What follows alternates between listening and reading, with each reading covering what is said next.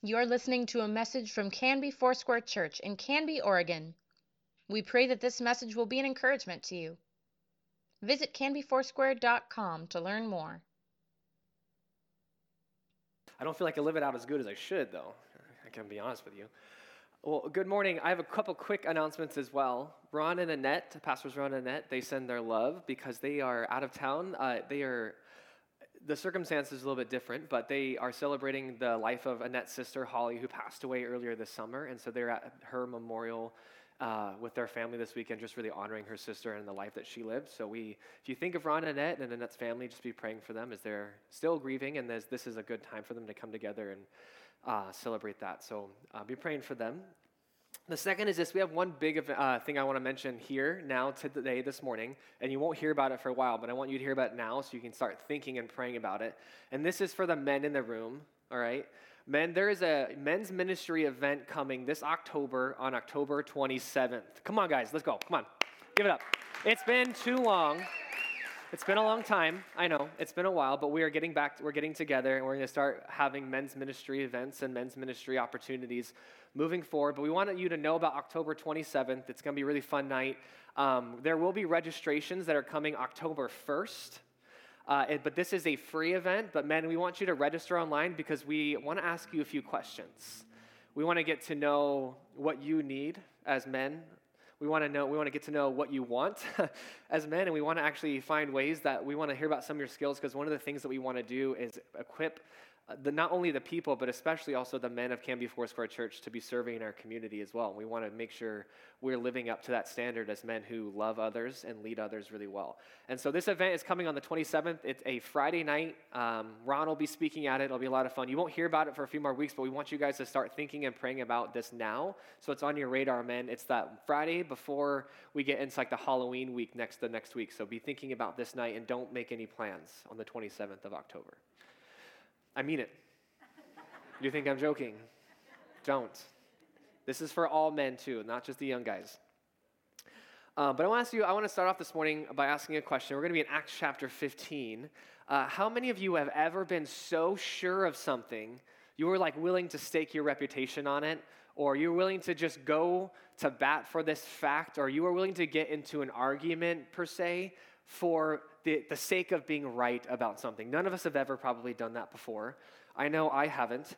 But for instance, I'll give you and honestly, we've all been wrong before, so let's break that ice right now.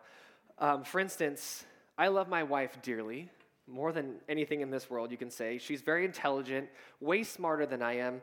She reads lots of books. She can read a book in a day. We took a week off in August, and I think she read 3 books in the span of a week while we were off, still taking care of our children. And she is incredibly smart, and though she's perfect in like almost every way, sometimes she can be wrong. And she's watching online right now because our daughter is not feeling great this morning, and so I hope she's listening. We had a conversation early in our relationship. I don't believe we were married yet, but we were reading something, and aloud together, we were reading something, and the word debris came up. And I read the word debris, spelled D-E-B-R-I-S, and she was like, "No, that word is debris." And I said, "No, that's debris, honey. Like that's yard debris, like a debris bin, like that's debris." And this might have been our first fight, I don't know. But she was like, "No, that's debris." And I was like, and I literally had to say, it came to an end. I was like, "What is debris? Define debris." And she's like, "Isn't it?" And I was like, "No, okay, because it's debris.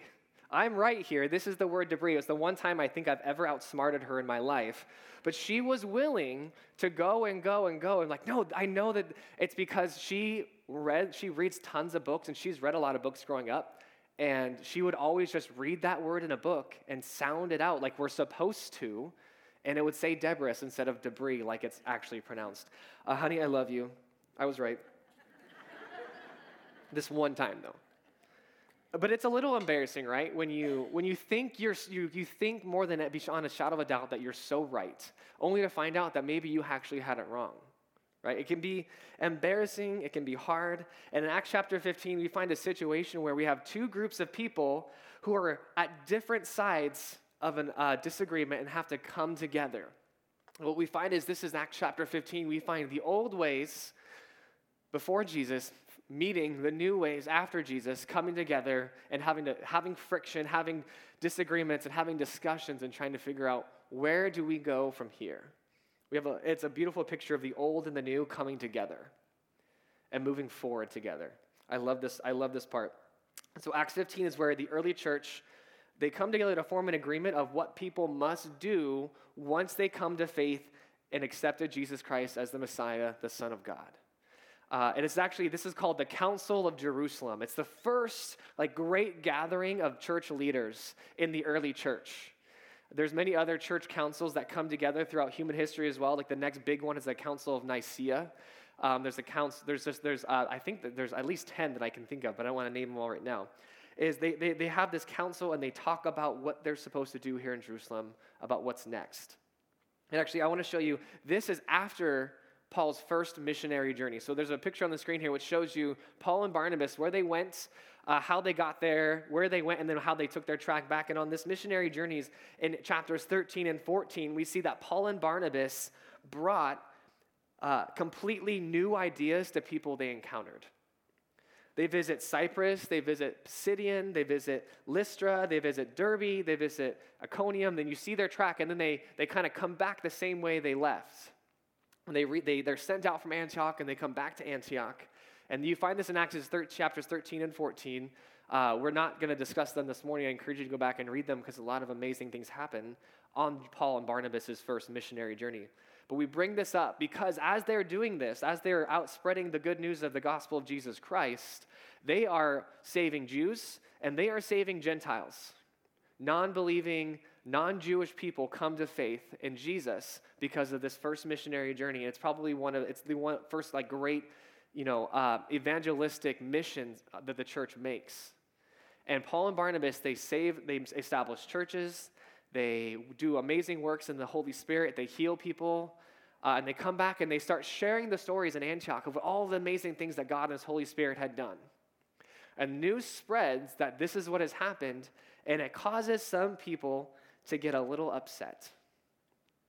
And so once back, some believers from Jerusalem want to make sure that the new believers, the new converts to Christianity, have been following their expectations for salvation. Not the expectations, but their expectations. They travel roughly 300 miles from Jerusalem to Antioch to make sure that new believers are living up to their standards. This is what happens in Acts chapter 15, verse 1. We see this is following the missionary journey. Some believers from Jerusalem come, and it says this: certain people came from Judea to Antioch and were teaching the believers, unless you are circumcised according to the customs taught by Moses, you cannot be saved. Now, these men who came from Jerusalem went all the way to Antioch to make sure that new believers were following the law of Moses, including circumcision.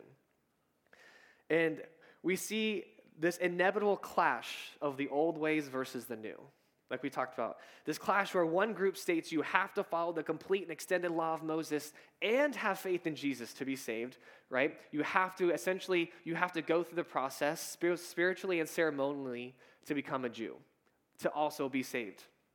Where the other group is stating that grace through Jesus is the only way to be saved. See, Jesus Christ came to bring grace because no one could live up to the standards set forth by the law of Moses. We see this throughout Scripture, and we actually see that the standards that Jesus himself set in the Sermon on the Mount in Matthew 5, chapter 5, verses chapter 7, we see that Jesus sets these unrealistic and impossible standards for salvation. That Jesus is saying, even if you have anger in your heart towards a brother or sister, that's just the same as murdering them. And this standard of don't murder to now you can't even be angry with people, it's the same thing. Jesus wanted people to know that it wasn't just you have to live a certain way, it's a heart issue that God was after. Only Jesus could be perfect. And in Galatians chapter 3, verse 10 says this: for all who rely on the works of the law are under a curse. As it is written, cursed is everyone who does not continue to do everything written in the book of the law. Clearly, no one who relies on the law is justified before God, because the righteous will live by faith. It's not justification through works, church. It's justification through faith. So we see that Jews from Jerusalem have come and began to teach that unless new believers, even Gentile non-Jewish believers, come under the law of Moses, they can't be saved. There's no salvation for them unless they continue, or unless they decide to submit to their standards. And that includes circumcision. Could you imagine, though, if you've been told everything about Jesus? Maybe you're in Derby and you just heard about Paul and Barnabas, about the salvation that comes through Jesus, and you were used to having to go to a temple and sacrifice and do all these things, and you had to do all these works and to serve a God you had never seen before or never experienced before. And then Paul and Barnabas come in and they tell you about the God of heaven and earth who sent his son Jesus to die for your sins, and they want that and they accept that. And then only for that to be, moments later be told, but no, actually you have to go back to all of these works again. All that freedom that they were experiencing in that moment must have felt really daunting and really like this new faith in God that we've just been introduced to is just like every other one we've heard about before. Here's the church's response in Antioch. This is what Paul, and Paul, if you've read some of Paul's writings, you know he's a pretty passionate guy. This is what happens. It says in verse 2, this brought Paul and Barnabas into sharp dispute and debate with them. So Paul and Barnabas were appointed along with some other believers to go up to Jerusalem to see the apostles and elders about this question.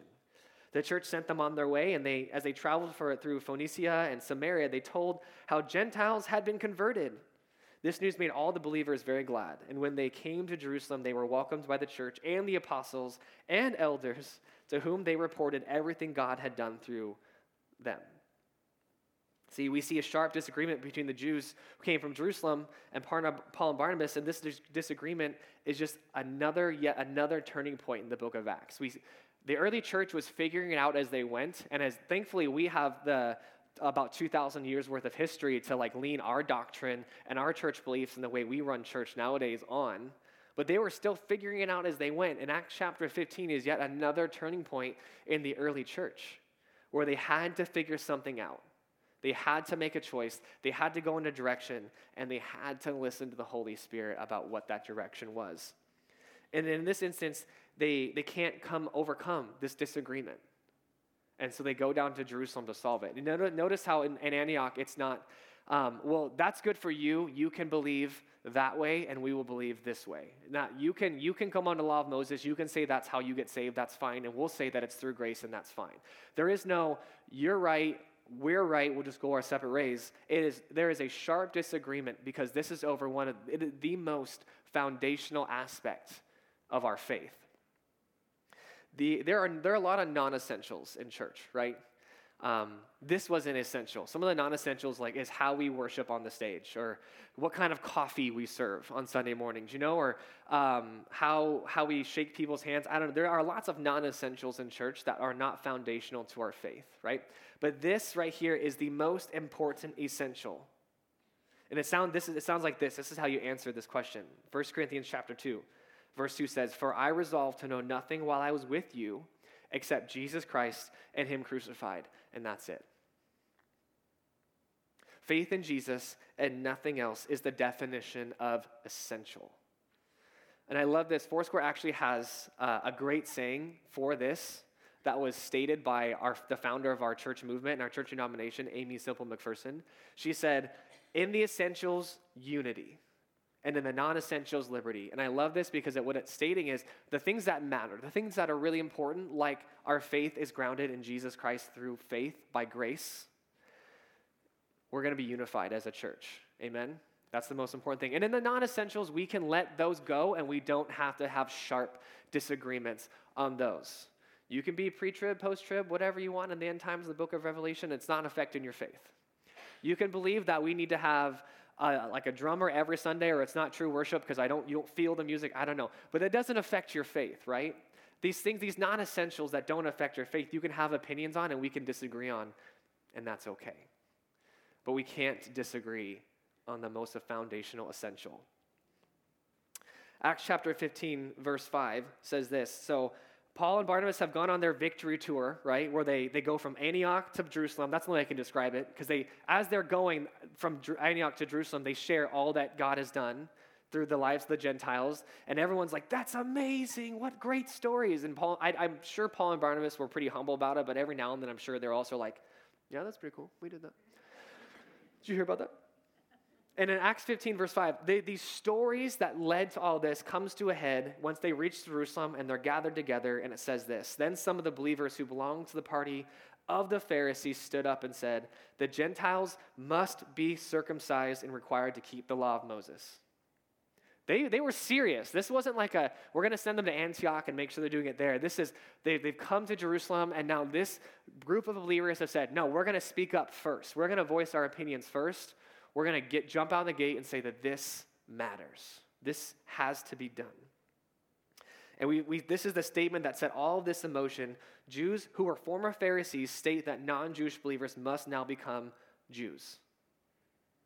These Pharisees are the same religion-obsessed people who have always had honor based on the hard works that they put in to follow the full law of Moses.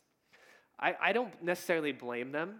I'm glad that they at least were voicing their opinion in a way in a council meeting of the church. But if you had put a ton of work into something to build it up, to make it, and you've made it great, and this is what many people have believed for a long time, and your whole life was built on these works and the honor you got and the love and praise you got from others around you for doing these works, and then someday those were all taken from you and said those don't matter anymore. You might be a little upset or confused. And I love that the church didn't just shun this question. The church didn't just push this away. They came together and they talked about it. They resolved this. See, the hard work and works-based system they believed in was broken from the very beginning and was broken again on the cross. Whether they knew it or not, these Pharisees, these Jewish Pharisees who had come to faith in Jesus, they needed to be set free from the system like the Gentiles needed to be set free from their sin. These Pharisees did not want to let go of the status they had because of their works, because they liked it. Okay, and this is their response. In Acts chapter 15, starting verse 7, it says, after they go together, they talk about it a lot, and it says, after much discussion, Peter got up and addressed them. Brothers, you know that some time ago God made a choice among you that the Gentiles might hear from my lips the message of the gospel and believe. Okay, so the early church, the leaders are pretty excited about the stuff that God's done through them, and they want to share it. I'll give them that. That's fun. God knows the heart, showed that he accepted them by giving them the Holy Spirit, just as he did to us. He did not discriminate between us and them, for he purified their hearts by faith. Now then, why do you try to test God by putting on the necks of Gentiles a yoke that neither we nor our ancestors have been able to bear? No, we believe that it is through grace, through our Lord Jesus, that we are saved, just as they are. Imagine the controversial statement Peter just made. I'm going to finish this in a second, but Peter is saying that Gentiles, whom the Jews believed as ceremonially unclean, not worthy to set foot in the temple, not worthy to even really be associated with or marry with, Peter just claimed were just like they are. This was unheard of in this time period. It says the whole assembly became silent as they listened then to Paul and Barnabas telling about the signs and wonders God had done through and among the Gentiles, through them. The church leadership speaks up. They have had time to debate what is right, and they decide that they send out Peter, who's a trusted voice among the whole assembly, and speaks out in favor of grace. And thank God he did. He even used Cornelius, his family, the Roman centurion from Acts chapter 12 we heard about a few weeks ago, as an example that, hey, this guy, he was saved, his whole family was saved, they were baptized in the Holy Spirit in that moment, and they were baptized in water before they did anything to join and come under the law of Moses. If anything, that is an example in itself that you don't have to come under the law of Moses to experience all of this, because he didn't. The assembly is silent. And I'll say this didn't go the way that the certain Jews who came to Antioch thought it might. I'm sure they thought from foundationally to their core that they were right and that they were going to win this debate. But you see, it was grace that set Christianity apart from every other religion that had ever come before it, and frankly, that has ever come after it. God had done something new. And he's pretty good at that. He does things new pretty frequently in our lives. Like we experience the newness of God almost I'd say every day. And he did something new, and the system of salvation through grace was a brand new idea when the early church began to preach it and teach it. It was hard to understand, and I'd say it's still hard to understand.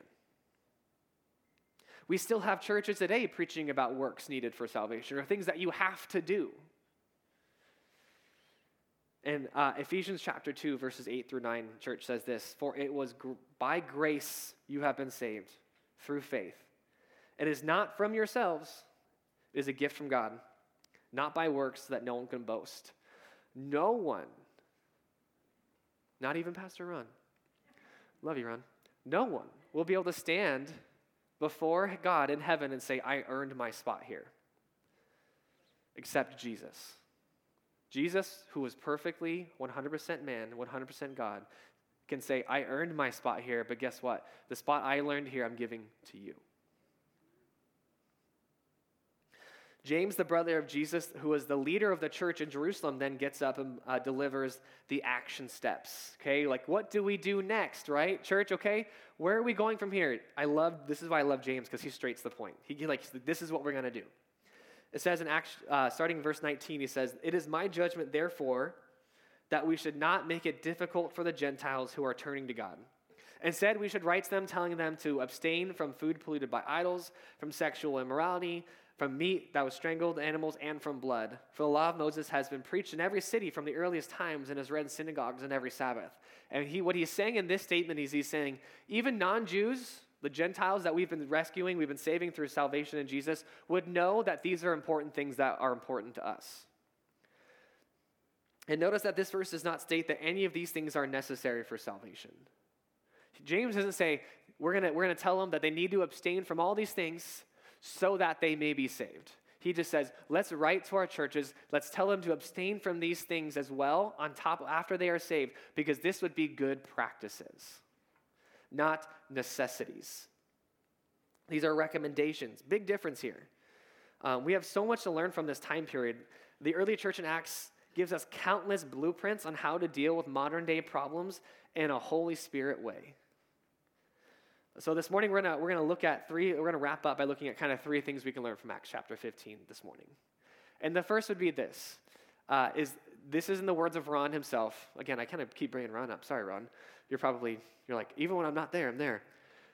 There's this. First, keep the main thing the main thing. And I say this at the beginning because if you do this, you don't really struggle with the other two things we're going to talk about this morning. So if you're like, I've got it, you can take your nap. If you got this first one, you're good. But this is point, though, is straight from Ron. He has said this since the very beginning of his time here. It's been I think the most consistent thing he has said is that we keep the main thing here at Canby Foursquare. The main thing is Jesus. If we keep him at the center, then we don't need to worry about stumbling on the next two things I'm going to say, all right? And I liken it to like this. An example I can use is it's almost like a free throw in basketball. If you, like Damian Lillard, who's one of my favorite players, which if you know what's going on with the Trailblazers right now, we're not even sure if he's going to be in Portland this season. But he has one of the best free throw percentages since he entered the NBA. He has his career free throw percentage is insane. It's almost 90%. That means almost 9 out of every 10 free throws he shoots, he makes. So if he gets fouled, it's basically almost a guaranteed 2 points for the Trailblazers. And losing that, it's going to hurt us a lot. But he talks about why he's so good at free throws is because when he was younger, he learned to tone out all the noise, to get rid of all the noise, to get rid of all the distractions. When taking that shot, and if you watch him shoot it, he doesn't do anything special or crazy. He flips the ball in his hand, he exhales, and he shoots the ball.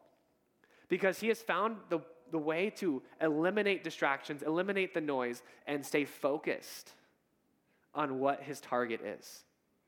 And imagine if we viewed our faith or if we viewed our relationship with God like that as there's a lot going on around us. We might be anxious or stressed, or we all have stuff going in our lives right now, I'm sure.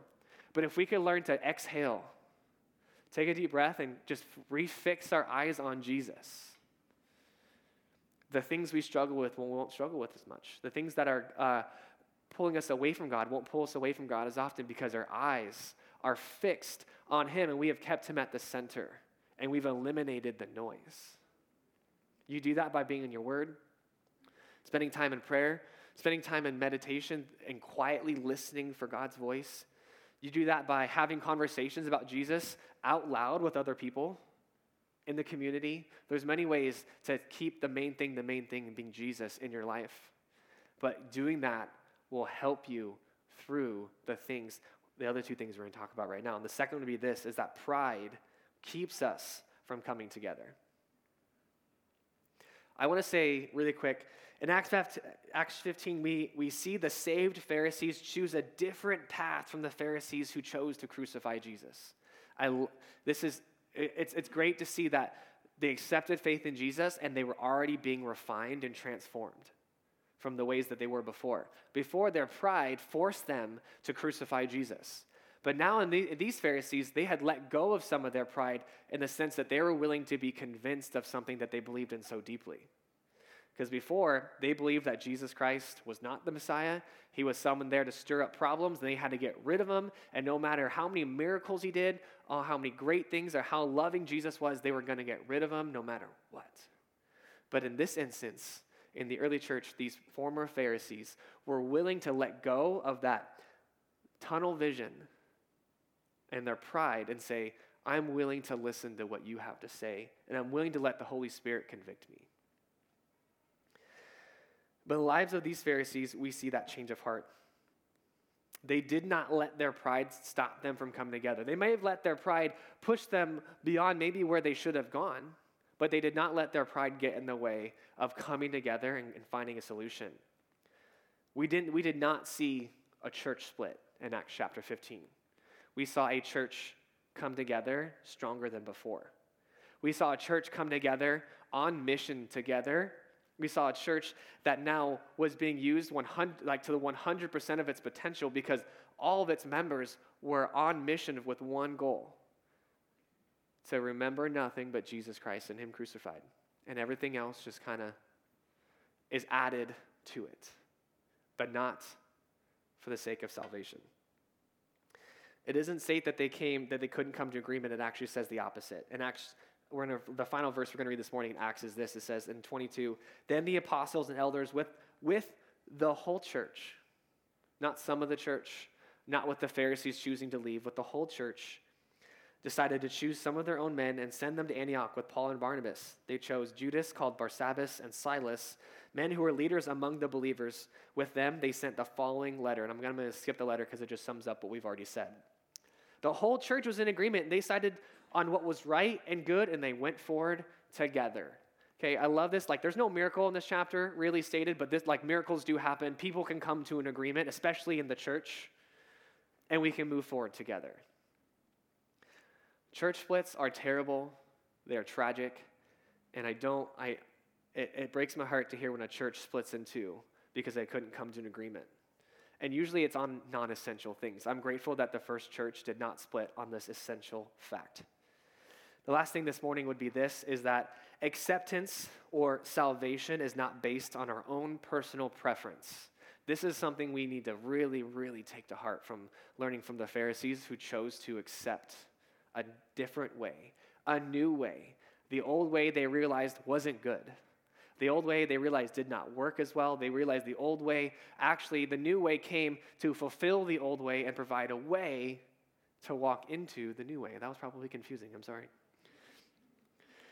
We as a church, though, as a movement of God's Holy Spirit, are not the ones who decide how someone's worldview, how they look, how they act, or even how they talk dictate whether they can be saved or not.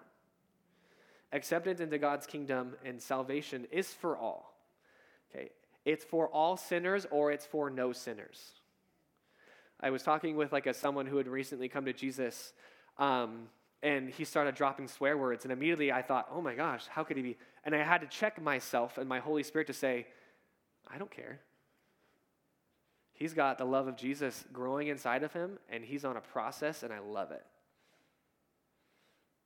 That got me excited about what God was going to do, and if anything else, Let me give you a few examples here. We can't say to a person walking into the church that they are not allowed to lie if they want to be saved or if they are saved currently. Because even we don't do that. Even we don't do that. We can't say to a person walking into the church that they must be dressed a certain way if they want to be saved or if they are currently saved. We can't say to a person walking into the church that they must be a specific political party to be saved or if they are saved. That's a divisive one, I know. But your political leaning is not necessary for salvation, is it? We can't tell an LGBTQ whatever plus person that they are not saved or can't be saved because of choices they have made or choices they are making right now. We cannot dictate salvation to people based on what they look like, they talk like, they act like, or even, I'll say, what they smell like. Grace is either for everyone or it's for no one. The Pharisees are trying to force new believers to look a certain way and appear a certain way, think a certain way, act a certain way, but the Bible is clear in Romans 10:9 that this is the way. If you declare with your mouth Jesus is Lord and believe in your heart that God raised him from the dead, you will be saved. That is the way. And I'm grateful that that's the way. Because if it added other things to that, I'm not sure I could live up to it. Just as salvation is not based on anything we can dictate, the same goes for acceptance and accepting people and loving people. We are called to accept people no matter what they like, look like, talk like, smell like. There's a book called Love, Acceptance, and Forgiveness written by a former pastor named Jerry Cook. He was the pastor of East Hill Foursquare Church here in Gresham, actually.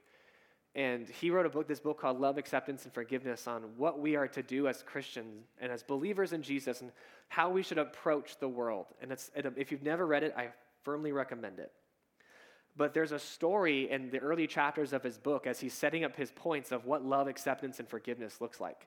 And their church had been growing for a long time, and they had also been purchased new buildings and done amazing things, and then they also had saved a lot of money because carpet's expensive. I don't know if you know this.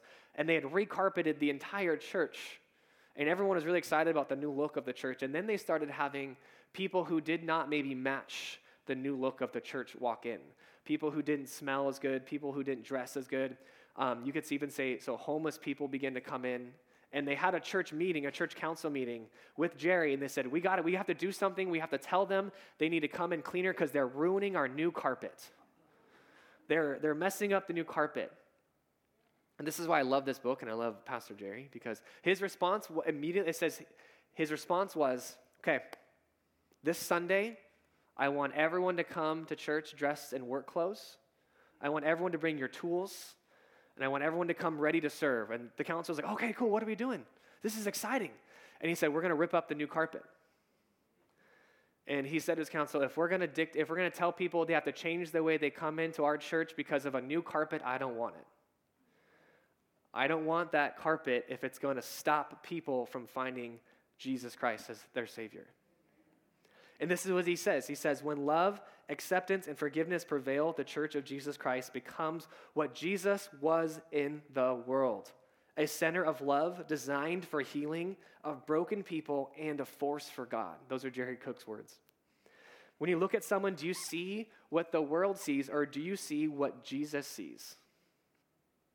Why would we put expectations on believers that we ourselves aren't capable of keeping ourselves? It's important to remember that we are all broken, and some people may appear more broken than others, but we are all the same in God's eyes. We are all broken. We are excited to invite others to be part of what we're doing here at Canby Foursquare Church. I love it. I love this church. We're we're diverse, we're a church community that loves to live in step with what Jesus has asked us to do, and he has asked us to be a movement of love, because God's love is not selective. We are the center of love designed for healing and making disciples who make more disciples of Jesus. That's the call of our church. And we don't do that by being selective. We don't do that by telling people they need to fit a certain mold. We make disciples of Jesus who make more disciples of Jesus by being an example of brokenness, by being an example of love, by being an example of what grace looks like. So I want to say some things this morning. We invite you to join us as our church walks through a discussion on identity here in the coming weeks. We invite you to join us next Sunday as we baptize those excited about their faith, taking the next steps in their faith. I mean, come on, we invite you to come and be baptized if you have not been before. There's still time. That's next Sunday. There's plenty of time. You can sign up or you can show up Sunday and say, I want to get in that pool. We invite you to come and engage in what the Holy Spirit is doing in your life and be baptized next Sunday. We invite you to accept someone who you have perhaps overlooked recently. We invite you to have an honest conversation with the Holy Spirit about where your pride has pulled you away from your discipleship process. And we invite you to bring Jesus into the center of your life, like I struggle and everyone else struggles to do on a daily basis. Church, this is what the council in Jerusalem in Acts chapter 15 set us up to do. We can learn so much from early church leaders' conversation on what do we do next. Church, what do we do next? The answer is simply just to go out and love people. We invite you to be a part of that mission. We invite you to be a part of what the church is doing right now in our community. If you're not already, knock on your neighbor's door and just let them know that you appreciate that they're there, even if they're loud.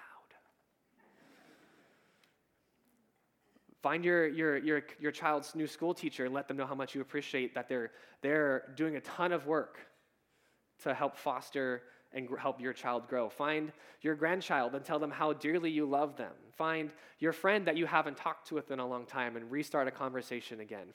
Find that coworker who bugs you and sit down and let them know, hey, you're valued. There's so many different ways we can love people, church.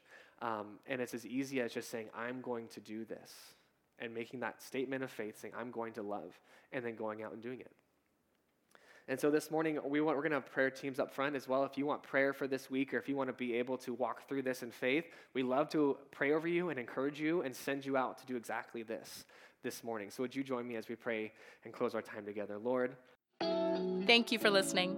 Please let us know if you have questions or would like us to pray with you. You can contact the church office most weekdays at 503-266-4444 and anytime through canbyfoursquare.com.